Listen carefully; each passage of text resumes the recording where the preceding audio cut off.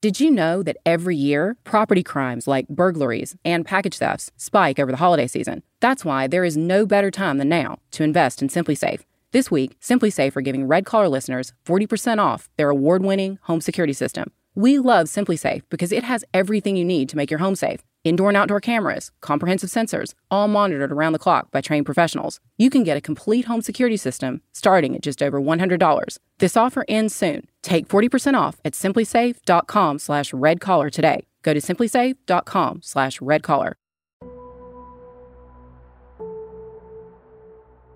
In 1994, when the O.J. Simpson case was playing on basically every television set in the United States, there was another, much more bizarre case unfolding in Los Angeles. One that I can't remember ever discussing, yet it's one of the most bizarre murder and fraud cases I've ever heard of. This story started on April 16, 1988, in Glendale, California, when Dr. Richard Boggs, a Harvard-educated neurologist, called 911 and said that one of his patients had collapsed at his office. The doctor told the police that the patient, 46-year-old Melvin Eugene Hansen, known as Gene, had been coming to him for years. He said that Gene owned a clothing store and was based in Columbus, Ohio. But he said Gene still came to him for occasional doctor's visits when he was in the area. The story that Dr. Boggs gave the police was that Gene didn't like going to hospitals. So one night, after Gene had been drinking, Dr. Boggs said that Gene started having chest pains and called him at around 5 a.m. So they met at the office, and Dr. Boggs hooked Gene up to the EKG machine. He said that while he was out of the room doing some paperwork, he heard a sound that sounded like something heavy dropping, and that by the time he got back to the examination room, Gene had collapsed, and it appeared to Dr. Boggs that Gene had had a heart attack. Dr. Boggs said he called 911, but said that the line was busy. So he said he then started CPR and kept doing it for around 40 minutes before calling emergency services again. This time, at around 7 a.m., the call went through. Detectives were suspicious of Dr. Boggs' story for several reasons. They checked the EKG tape. The last reading on that machine had been at around midnight, and yet the doctor was saying that he hadn't called 911 until around 6 a.m. So they asked, what was going on in that office during those 6 hours? They had no way of knowing that what appeared to be a man who died of natural causes would suck them into a world involving a multi-million-dollar fraud, a con man known as the Playboy fugitive, and a wild international manhunt, plus a plot that involved fake death, sex, drugs, and stolen money. I'm Catherine Townsend. This is Red Collar.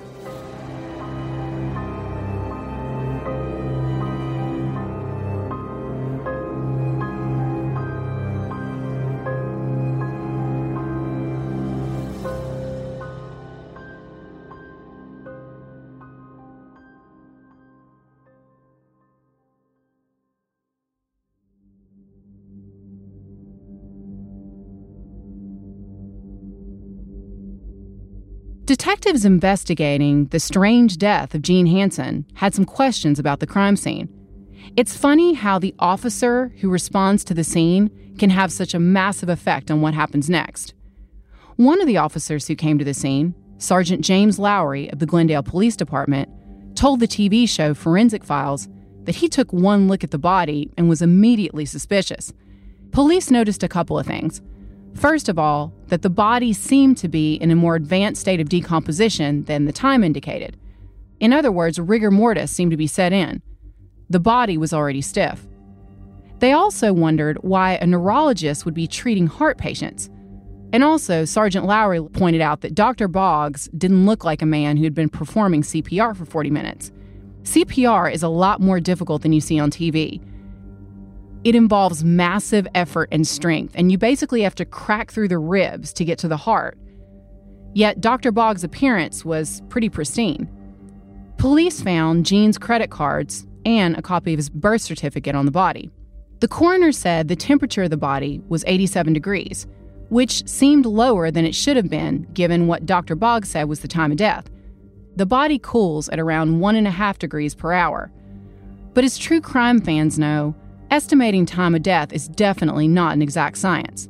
The coroner did do more testing, but found there was no sign of a struggle or of any kind of sexual assault. So in the end, the coroner's report listed Jean's cause of death as nonspecific myocarditis, heart disease. Basically, they ruled that the death was due to natural causes. This was in the time before DNA testing, so it seems that the police who came to the scene relied on the doctor's identification of the body. After all, he knew the victim personally, and he was a physician and a respected member of the community. He also had a brother who worked in law enforcement. But some of the police were wondering if the real reason the doctor had been inviting people to his office after hours was for some kind of sexual tryst. They would later find sex toys and other unusual things in his exam drawers. But at the time, there was just nothing concrete to base their feelings on. And Jean did seem to have heart disease. The next day, a 26-year-old handsome young man named John Hawkins showed up. He introduced himself as the executor of the will and Jean's next of kin. He had a copy of the will with him, and everything seemed to be in order. John Hawkins had the body cremated very quickly, like within 24 hours. And Farmers Insurance paid out the claim, $1 million, to John Hawkins. John Hawkins was a mysterious character, to say the least. Actually, in this case, every single person could be their own podcast episode, or some of them could be entire podcast series. The first thing that everyone, men and women, noticed about John Hawkins was that he was drop-dead gorgeous, and that he had this way of seducing people. John Hawkins was born and raised in Las Vegas, Nevada. He was super close to his mom, Jackie, who was a dealer in Vegas. After graduating from high school in 1980, John headed to California. He bounced around and did some welding work. But this wasn't really glamorous enough for him. He seemed to have big dreams of becoming a star. A friend told Vanity Fair that they believed John was inspired by Richard Gere's character in the movie American Gigolo. John had the gorgeous looks and the charm. He got a big break when he met Steve Rebell, the infamous club owner who ran Studio 54 in New York City. He relocated to New York and Steve gave him a job. Officially, John was a bartender, but he got assigned to the backroom VIP section. And under the table, he sold pills to the rich and famous. That was around the time that he met a guy who would change his entire life, Dr. Richard Boggs. Now, at the time when their lives intersected, Dr. Boggs was going through his own personal issues, which we'll get to in a minute. But Dr. Boggs had gone from being a respected member of the community and Seventh-day Adventist church member to getting a reputation for partying with young guys and being fast and loose with his prescriptions, according to the Los Angeles Times. People in the doctor's office complex could smell chemicals through the walls. He kept weird hours, and rumors spread that the doctor was making meth. Anna Bardock wrote in Vanity Fair about a guy who described himself as a hustler and said that he had dealings with Dr. Boggs. She wrote that he, quote, told investigators that Boggs initially paid him $100 a trick and that later Boggs would trade drugs, syringes, and prescriptions for sex.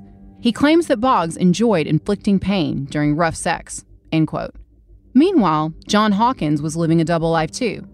He seemed to be a successful businessman, but his real source of income was always being a high-priced escort, mainly to wealthy men. At the same time, he was also a total womanizer, according to his friends, even though for a while he had a longtime girlfriend, an actress who was on the soap opera Another World. Her name was Alana Missy Hughes. John always kept his life compartmentalized, so his gay friends thought it was insane that anyone could believe he was straight. After all, he was a known hustler. But his straight friends were shocked that he would have had sex with men, since he seemed to be such a womanizer.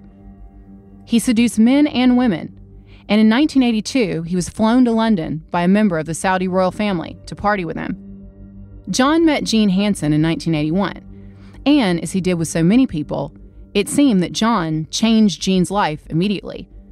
Jean pretty much seemed to fall madly in love with John and want to do anything for him. Now, Jean was from Florida, the part of North Florida, actually where my family lives. It feels like South Georgia. It's still very much part of the Deep South. Jean's family mainly lived in Jacksonville. He went to FSU, and his mom told Vanity Fair reporter Anna Bardock that Jean had a fairly normal life. He spent some time in the Army, but ultimately ended up as a shoe buyer in Atlanta. His colleagues say that he had great work ethic and was really good at his job. But all that time, he was hiding a secret. He was gay and apparently very conflicted about when and how he should come out. But after he met John Hawkins in 1981, like almost everyone else, he was totally blown away by this handsome young man. John had this charisma and this magnetism everyone talks about, this ability to be able to get people to go with whatever he wanted. But after doing a deep dive into John Hawkins and reading a lot about him, it seemed like even more than that. It seemed like he was really able to tap into whatever people wanted, figure out their secret desires, and then kind of show them how to manifest them. They were introduced by a mutual friend, Cecil Tanner. And Gene always protected John. He always referred to him as this incredible person and his friend. Even though the two men moved in together and were in a relationship, he never really talked about him as his life partner or lover when he talked to reporters. Friends said that even though Gene knew about all the men that John hooked up with for money and all the women he dated, he was totally devoted. They were an odd couple. John was this fast-talking, super hot, buff gym guy, and Gene was this middle-of-the-road, middle-aged retail shoe salesman. But by 1984, disco was dead, and John was moving on from Studio 54. So it was around this time that he talked Gene into going into business with him.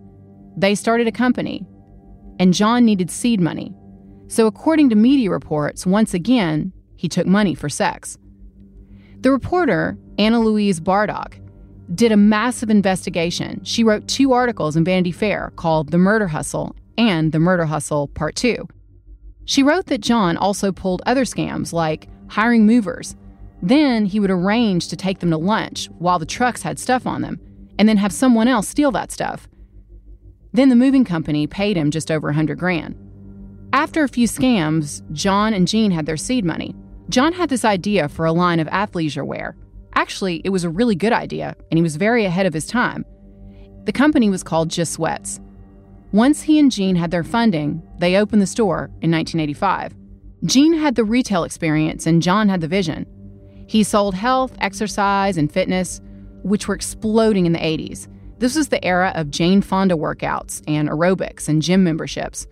This was when going to the gym became sexy. And the business started booming. They got some legitimate funding through a national shoe company. By 1988, they had stores all over the country and $8.5 million in sales. John, with his drop-dead gorgeous looks, was the face of the brand. He was the Just Sweats guy, and he starred in a lot of their TV ads. Gene had the actual experience. Things looked great on the surface, but like with a lot of red-collar cases, things behind the scenes were in turmoil. The company was expanding fast. By 1987, John and Gene were running a successful company. They had 22 stores around the country. And it seems that at this point, John absolutely could have gone legit. But they overspent. They blew tons of money. They expanded too quickly, and they seemed much more concerned about their appearances, taking lots of cash out of the business to buy luxury cars and party, than in building a legacy. They owed creditors a ton of money, and they had no way to pay. Plus, everyone said John loved the hustle. He seemed to love scamming people almost as much as he loved the actual money. He was greedy. And he wanted to find something that would set him up for life. So they came up with a plan. Gene would fake his own death.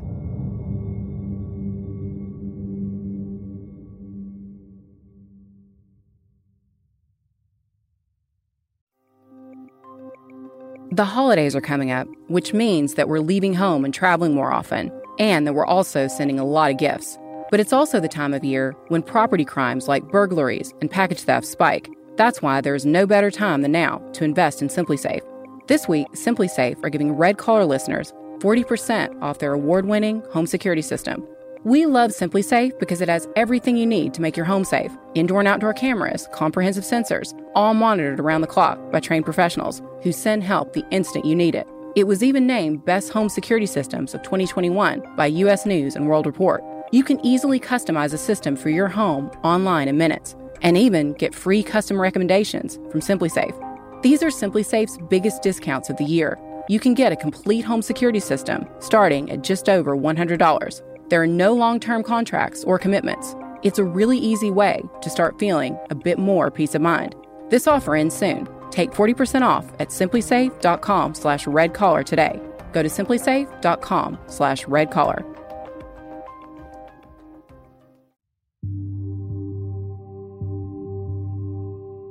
So Just Sweats was having financial problems. John wanted out without having to pay his creditors, and also a way to be set financially for life. So John and Jean made a plan to fake Jean's death. And John's cohort, Dr. Richard Boggs, would be cut in on the deal too. Dr. Boggs would provide a body from a medical school who looked like Jean. Then they would pretend it was Jean who had died. John would identify the body and then later have the body cremated. Then they would split the insurance money. So John and Jean needed to set this up. John told everyone at the company that Jean had a heart problem. At the time, there were also rumors going around that Jean may have AIDS. And to make the story more believable, according to media reports, Jean started appearing sick on purpose. He grew out his hair so he looked more haggard.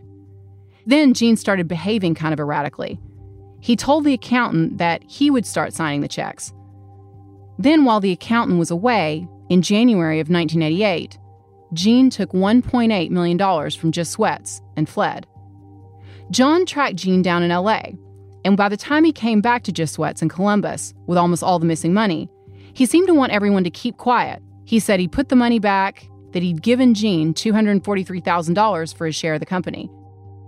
Then everyone in the company was shocked to learn, just a couple months later, that Jean had died. And as we said, the Glendale Police Department had suspicions about Jean's death.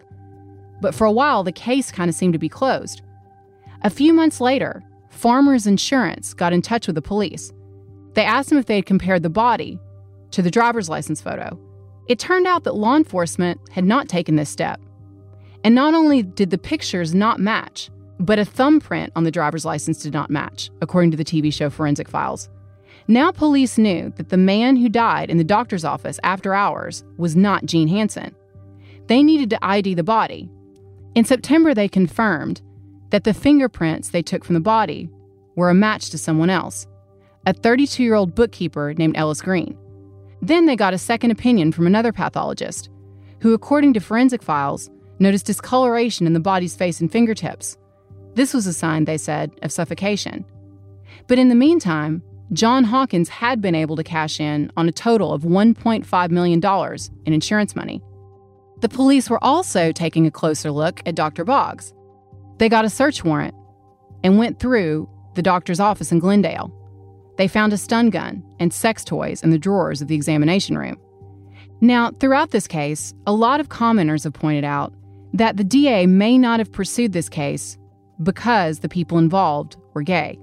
And in the case of Dr. Boggs, also because he was supposedly this good citizen. And if police thought anything strange happened, they may have written it off as two gay guys having rough sex that went wrong. But then police found another man, a guy who worked in IT named Barry Pomeroy. Barry had been out on the town when he met Dr. Boggs, and the doctor said that he would give him a free EKG. Barry told the Los Angeles Times, quote, "At first, I thought he was into some kind of kinky sex, but it just became so intense. I realized he was trying to kill me," end quote. He fought Dr. Boggs off, and incredibly, Dr. Boggs apologized and offered to clean out the cut on his neck. He took Barry home, but later, Barry was really creeped out by this. He decided to report the incident to police. But at the time, according to Vanity Fair, police called it fag-on-fag crime, which I'm repeating because it's really horrific and it just shows how they ignored and treated cases like this.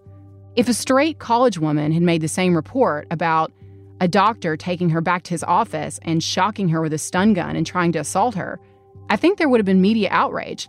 But when it was a sex worker or someone gay or from a marginalized community, the response, sadly, could be very different.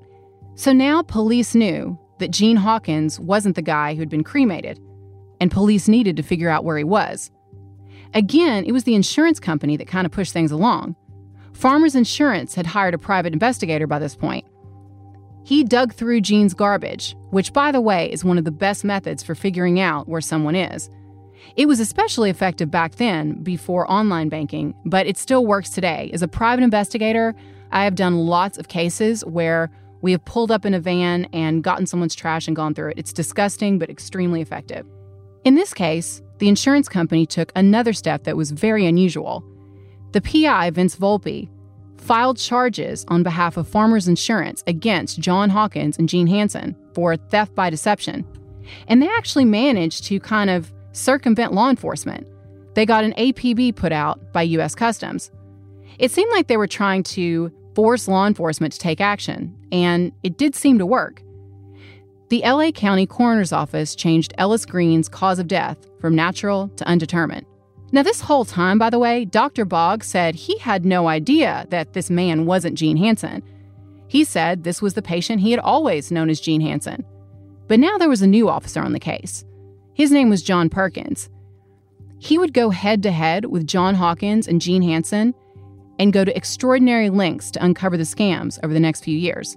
Eventually, he made it his life's mission. Early on, he found evidence that Dr. Boggs had faked his EKG dates, according to court records.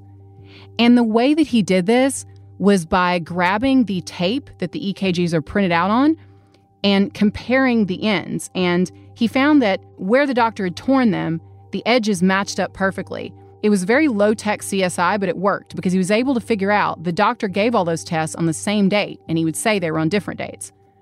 Dr. Boggs was arrested, but now investigators needed to figure out why he had done this. And again, if the man who had been killed was Ellis Green, where was Gene Hansen? What was his connection to this? Dr. Boggs was educated at Harvard, and according to his friends and colleagues, he was a brilliant neurologist. He had a ton of promise. He drove a Rolls-Royce, lived in a mansion, and was a married father of 4 in the 70s. He created a company called Satellite Health Systems, which actually was one of the first HMOs in the U.S. So for a few years, Satellite seemed to be doing really well. The company was growing. But Dr. Boggs eventually seemed to sacrifice patient care and focus on making money. By the mid-70s, he was in serious financial trouble. In 1977, he filed for his first bankruptcy. And behind closed doors, Dr. Boggs was also leading a secret double life. He was gay, and after his divorce, he spent a lot of time on the club scene and was into what many people referred to as intense S&M sex. There were a lot of young men around, and his receptionist told reporters that the crowd that he started to hang around with was a little shady. There were also a lot of drugs. Dr. Boggs, by this point, had lost his hospital privileges. And, especially after his divorce, he started partying hard. He was supplying pills and prescriptions for money. He lost his regular patients. He's hanging out with a crowd of young, attractive men, and a lot of them, according to some of his old colleagues, were doing really shady things. He owed a lot of money to a lot of people. And he would do things like owe the IRS a lot of money, borrow money from friends, and then never pay the friend back. And he allegedly turned to selling drugs during this time. It seemed like selling the drugs was a way to make money, but it was also a way to kind of keep him in with this young crowd. He was also doing things like running a sleep clinic, which again is bizarre for a neurologist, but sources told the media that this was really just a way for him to prescribe more tranquilizers. The Los Angeles Times did a very thorough investigation into Dr. Richard Boggs. And if you're curious about him, and again, he could be a whole podcast by himself, I really suggest you check it out. They said that pharmacists over the years had questioned the amounts that Dr. Boggs was prescribing. He had several complaints against him, but those complaints kind of went away because unless there was legal action, they were expunged from the records after 3 years. So the LA Times reporter couldn't find them. Like with so many things in medicine, when doctors misbehave, a lot of it seems to be done in secret. When police searched Dr. Boggs' home, they found a bathtub full of past due bills. But after Ellis Green's death, Dr. Boggs, Gene, and John split the insurance money as they planned. Dr. Boggs went back to his practice, Gene took his share of the money, went into hiding in Mexico, and started using the name Wolfgang von Snowden. John also took his share and ran. When John left town, he just took his share of the money, threw it in a suitcase, drove his Mercedes convertible to the airport, and then disappeared. John started using the name Bradley Bryan and some other aliases. And soon, he seemed to go back to his old scams. He was partying in clubs in Miami. A few months later, the company Just Sweats filed for bankruptcy. John and Dr. Boggs were both charged with criminal theft. And this is when John Perkins with the Glendale Police Department took on the case. He told Vanity Fair, quote, "This is a tale of two hustlers." John Perkins went deep on this case. He was determined to find John Hawkins. It's obvious from interviews that this case was deeply personal. John Hawkins, as we said, was using a lot of different names at this point. He was still back to his old tricks, seducing women. He picked up a woman who described herself as a topless dancer at Venice Beach, and she spent what she would later tell police was the best 3 days of her life with him. According to Vanity Fair, she called that time a sexual lost weekend. John made his way to St. Thomas in the Virgin Islands, came back to the U.S., went to Washington, D.C., and he rented an apartment just long enough to buy a fake identity. Then, on December 31st, 1988, he flew out of JFK. He made it to Amsterdam, where he befriended a young, handsome man. The man's brother, Mick, was friendly with John, too. He told Vanity Fair that the relationship was a close friendship. It was a bromance, not a relationship. In fact, he said that the man he knew as Brad, actually John Hawkins, taught him and his brother how to have more confidence with women. And again, just confirmed everyone's description, said that this man was a magnet. Mick talked about how he became friends with John and how everyone wanted to be around John, the man they all called Brad. Mick even started traveling with him. Meanwhile, Gene Hansen had extensive plastic surgery in Mexico, all under the name Wolfgang von Snowden, which, by the way, is not a great choice for an alias. A lot of people, when they're picking an alias, do this. I'm always fascinated by it. You would think that if someone was going to pick an alias, they would pick a name that's very common, like John Smith. But they never seem to. They pick these esoteric names. So, Gene Hansen was Wolfgang von Snowden. It's a very obvious name, and also he made his middle name Eugene, Wolfgang Eugene von Snowden. He didn't speak German, and Gene misspelled his alias. He would mash it up into one word, or he would use SCHO in one version, SNO in another. The plastic surgery apparently looked pretty good and took years off Gene's face. He told the surgeon, by the way, that he wanted to look completely different. And he also reportedly had hair transplants. But Gene was arrested at the Dallas-Fort Worth airport on January 29, 1989. Dr. Boggs was arrested a few days later. Police found that Gene was carrying Ellis Green's driver's license on him. He also had $14,000 in undeclared cash. Now, he later told reporters that he was kind of relieved to have gotten caught.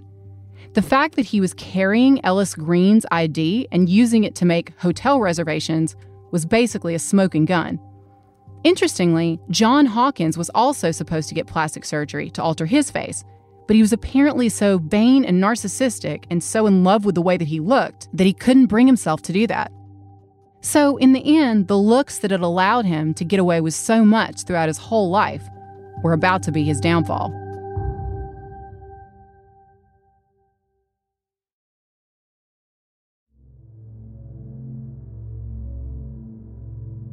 While Dr. Boggs and Gene Hansen were going through the legal process, John was spending his days working out and hanging with his friends, and his nights out at cafes and clubbing.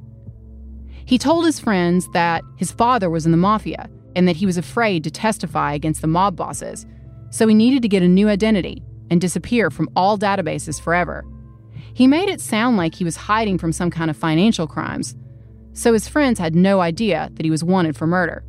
Mike, the guy who John met in Amsterdam and who was traveling with him, talked to the Vanity Fair reporter. He said that one night after they watched the movie Dead Poets Society, John renamed his boat the Carpe Diem. So now the case that everyone had kind of ignored, the case that had been under the radar, became this massive media story. It was featured on true crime shows, including Unsolved Mysteries and The Oprah Winfrey Show, and later on the Forensic Files episode Mistaken for Dead. But the big break in the case was when America's Most Wanted did the story in 1990. John Perkins cooperated with John Walsh on the show, and they both made it their mission to track John Hawkins down. But it was Detective Perkins who really thought outside the box on this case. Some police officers shy away from media exposure, but in this case, we can really see that when cooperation between police and the press is done in a smart way, the results can be extraordinary. And again, with America's Most Wanted, sometimes these shows can be a double-edged sword. Police love them and hate them because they can bring in a lot of good tips, but they can also bring in a lot of bogus information. And they can lead police on these wild goose chases because of these false sightings. So, police know that they can waste a lot of man hours that way. It's a decision that has to be carefully considered.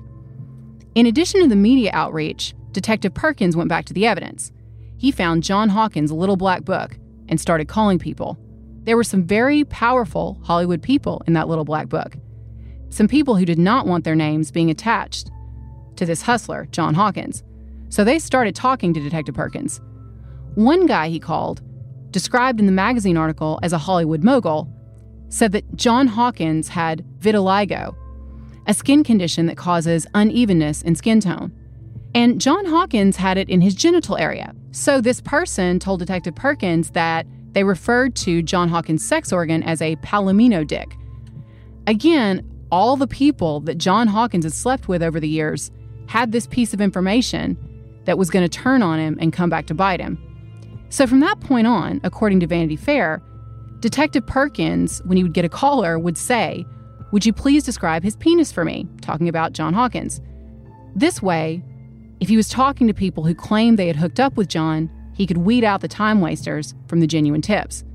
And doing it through penis identification has to be one of the most bizarre things I've ever heard about in any investigation. But then, the story has another strange twist.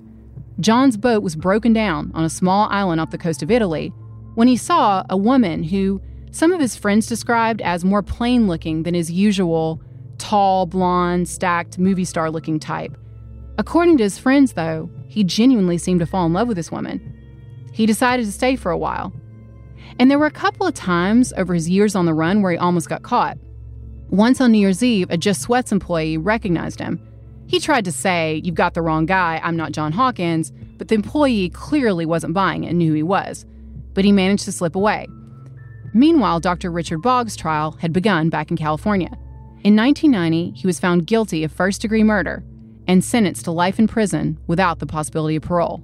In another dramatic twist, Dr. Boggs told the jury at sentencing that he was gay. He came out right there in court. He said Gene had blackmailed him, basically that Gene had killed Ellis Green in his office. Of course, he said that was while he was out of the room for a minute. And this actually seemed to get some sympathy for the jury. They didn't give him the death sentence. In the recreations of this story, by the way, we always see the detectives in a sweaty office with their sleeves rolled up, and then you see that juxtaposed with shots of John Hawkins sailing around the world and picking up beautiful women. In addition to the Forensic Files and Oprah and America's Most Wanted, the case was made into a TV movie called If Looks Could Kill back in the 90s, starring Antonio Sabato Jr. in the title role as John Hawkins. It was a pretty cheesy movie, and I thought when I was watching it, it was pretty cheesy, and it showed John Hawkins as a womanizer. I saw the movie before I read about John Hawkins, and I thought it seemed kind of over the top. But honestly, after reading John's friends' descriptions of him and how he was with women, I think it was pretty spot on. Also on America's Most Wanted, Detective Perkins and John Walsh apparently made the decision to put all of John Hawkins' secrets out there. So all the women he dated over the years found out that he was bisexual. And when they called in tips, some of them were just as pissed off about the fact that he cheated on them with men as they were about the murder. More and more, the life that John had so carefully compartmentalized was beginning to fall apart. After an international manhunt that lasted 3 years, John Hawkins was finally arrested on the northern coast of Sardinia. He was on a 50-foot luxury catamaran with a date. But incredibly, even after he was in police custody, he almost talked his way out of it again. Detectives thought he was still using the name Bradley Bryan, but police found he was carrying an Irish passport in the name of Glenn Donald Hewson. He insisted to police that this was just mistaken identity. They had the wrong guy. So they were kind of in a deadlock because police wanted proof this guy was actually John Hawkins. And as we already know, he's a very good liar. Meanwhile, the tabloids had a field day with the headlines. American Gigolo in Costa, The Mystery of the Yuppie Assassin, Playboy Killer. Then there were more headlines. John had attempted to take his own life. Some sources were more cynical about that. They said the reason he did that was to get a private cell. And the authorities gave him one. Then shortly after that, he filed down the bars on that cell and tried to escape by jumping out of a window. In the end, a guard heard him and he was stopped. He also tried his charm in court. He said he wasn't really trying to escape, he just really didn't want to go back to America. He wanted to stay in Italy. John's story, what he told his friends and claimed publicly, was that he'd been betrayed. He said he always believed that Gene and Dr. Boggs were going to be using a medical school cadaver. He insists he never knew anything about the murder. Detective Perkins has said that he believes John Hawkins knew everything. He pointed out that John Hawkins had a history of fraud. Then there were the phone records, showing that Dr. Richard Boggs had called John Hawkins multiple times on April 16th, the day of Ellis Green's murder. Once they went to trial, the jury would finally hear what really happened to Ellis Green in the early morning hours of April 16th, 1988. Dr. Boggs and the real Gene Hansen had picked Ellis up at a North Hollywood bar called Rawhide. They talked him into coming back to the office. Ellis Green had been drinking a lot that night. He was later found to have a blood alcohol level of 0.28. Once they were back at the office, Dr. Boggs attacked him with a stun gun and then suffocated him with Gene's help. There were some questions about the cause of death. The prosecutor said that it was suffocation, but other publications have suggested that Dr. Boggs could have rigged up an EKG machine that was specially intended to shock his patients, which is like something out of a nightmare. And they had no body to run more tests. In the end, this was a very complicated case. Prosecutors had to go with what they could prove. Dr. Boggs and Gene each got life in prison without the possibility of parole. John was found guilty of the lesser charge of conspiracy to commit murder, insurance fraud, and grand theft. He got a sentence of 25 years to life. Dr. Boggs died in prison on March 3, 2003. He had pancreatic cancer, and he'd also been living with HIV for several years. He was 63. After serving 20 years of his sentence, John Hawkins was released in 2014. He told the news channel KCAL 9 after his release, quote, "I thought I was on top of the world, but I was a guy with a lot of character flaws," end quote. John later told the news channel that Gene had been ready to sell his shares for $2 million. John said he didn't have the money to buy him out. The end of the fiscal year was coming, and they were getting desperate. He did an interview with a local news station, 10 TV, who reported that after John's release, he was living with his mother at a trailer park in San Diego. He said, quote, "This wasn't the first go-round on insurance fraud for either of us. This was a pattern in my life that started when I was a kid, to take shortcuts to get the things I wanted," end quote. But he continues to insist that he had no idea that anyone would be murdered. He said he was in on the insurance scam, but again, he thought the body would be already dead. He said that he's now found purpose working with troubled teens while he was behind bars. Now, he says, he just wants to make amends for what he's done. In 2012, he wrote a book, The Dirty Nasty Truth, 18 True Crime Stories to Stop Juvenile Delinquency. While he was incarcerated at Donovan State Prison, John participated in a program called Convicts Reaching Out to People. And as a part of that, he spoke to teens. The idea behind the program is that by telling teens the truth about what happens to you if you pursue a life of crime, it could help deter them. But this is a guy who's also described himself on multiple occasions as a narcissist. So I'm wondering, is this a genuine desire to lend a helping hand to the community? Or could this all been part of a cynical ploy for early release by targeting vulnerable teens and their parents? After all, those multiple letters of support did help him get out of jail 5 years early. I actually read John Hawkins' book, and I have to say, I'm not convinced that he's completely on the straight and narrow, because he could have come clean about the hustling he did, the temptation of wanting this extreme wealth, and being so close to it that he was willing to do anything to get it. Instead, his explanation really seems like a way to sort of get him off the hook. He said he was conned by his partner, who, by the way, he never mentions was his lover, and by Dr. Boggs. He said in the book that Dr. Boggs, to his knowledge, was an esteemed physician. And he makes it sound like there was no way he could have known there was anything shady about this man. He doesn't mention the fact that for years, Dr. Boggs had been providing him with Quaaludes and other drugs to sell. He said the only reason why he ran was because of his horror over the murder and the fact that he was afraid of being arrested for insurance fraud. He did talk about his feelings about the victim, Ellis Green, who he called Eddie White, after learning that he died of suffocation. He wrote, quote, "I recalled a time as a kid when I had been trapped underwater and thought about the terror and pain associated with not being able to breathe. Suffocation is a horrific way to die. I was responsible for Eddie's agony and suffering," end quote. Some people don't buy that story, and Detective Perkins is one of them. he told Vanity Fair that he thinks that John was the mastermind, and that actually, he believes there would have been more victims.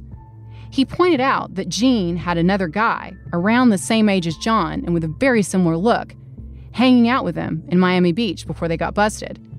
He thinks that Gene and John planned to kill this guy and make it look like John had died so they could collect even more money. He pointed out that John had also taken out a $1 million insurance policy with Gene as the beneficiary. So if John died and Gene was dead already, Detective Perkins believes that their friend, Cecil Tanner, would get the insurance payout. Detective Perkins is still around. He retired from law enforcement and is now a private investigator based in Glendale.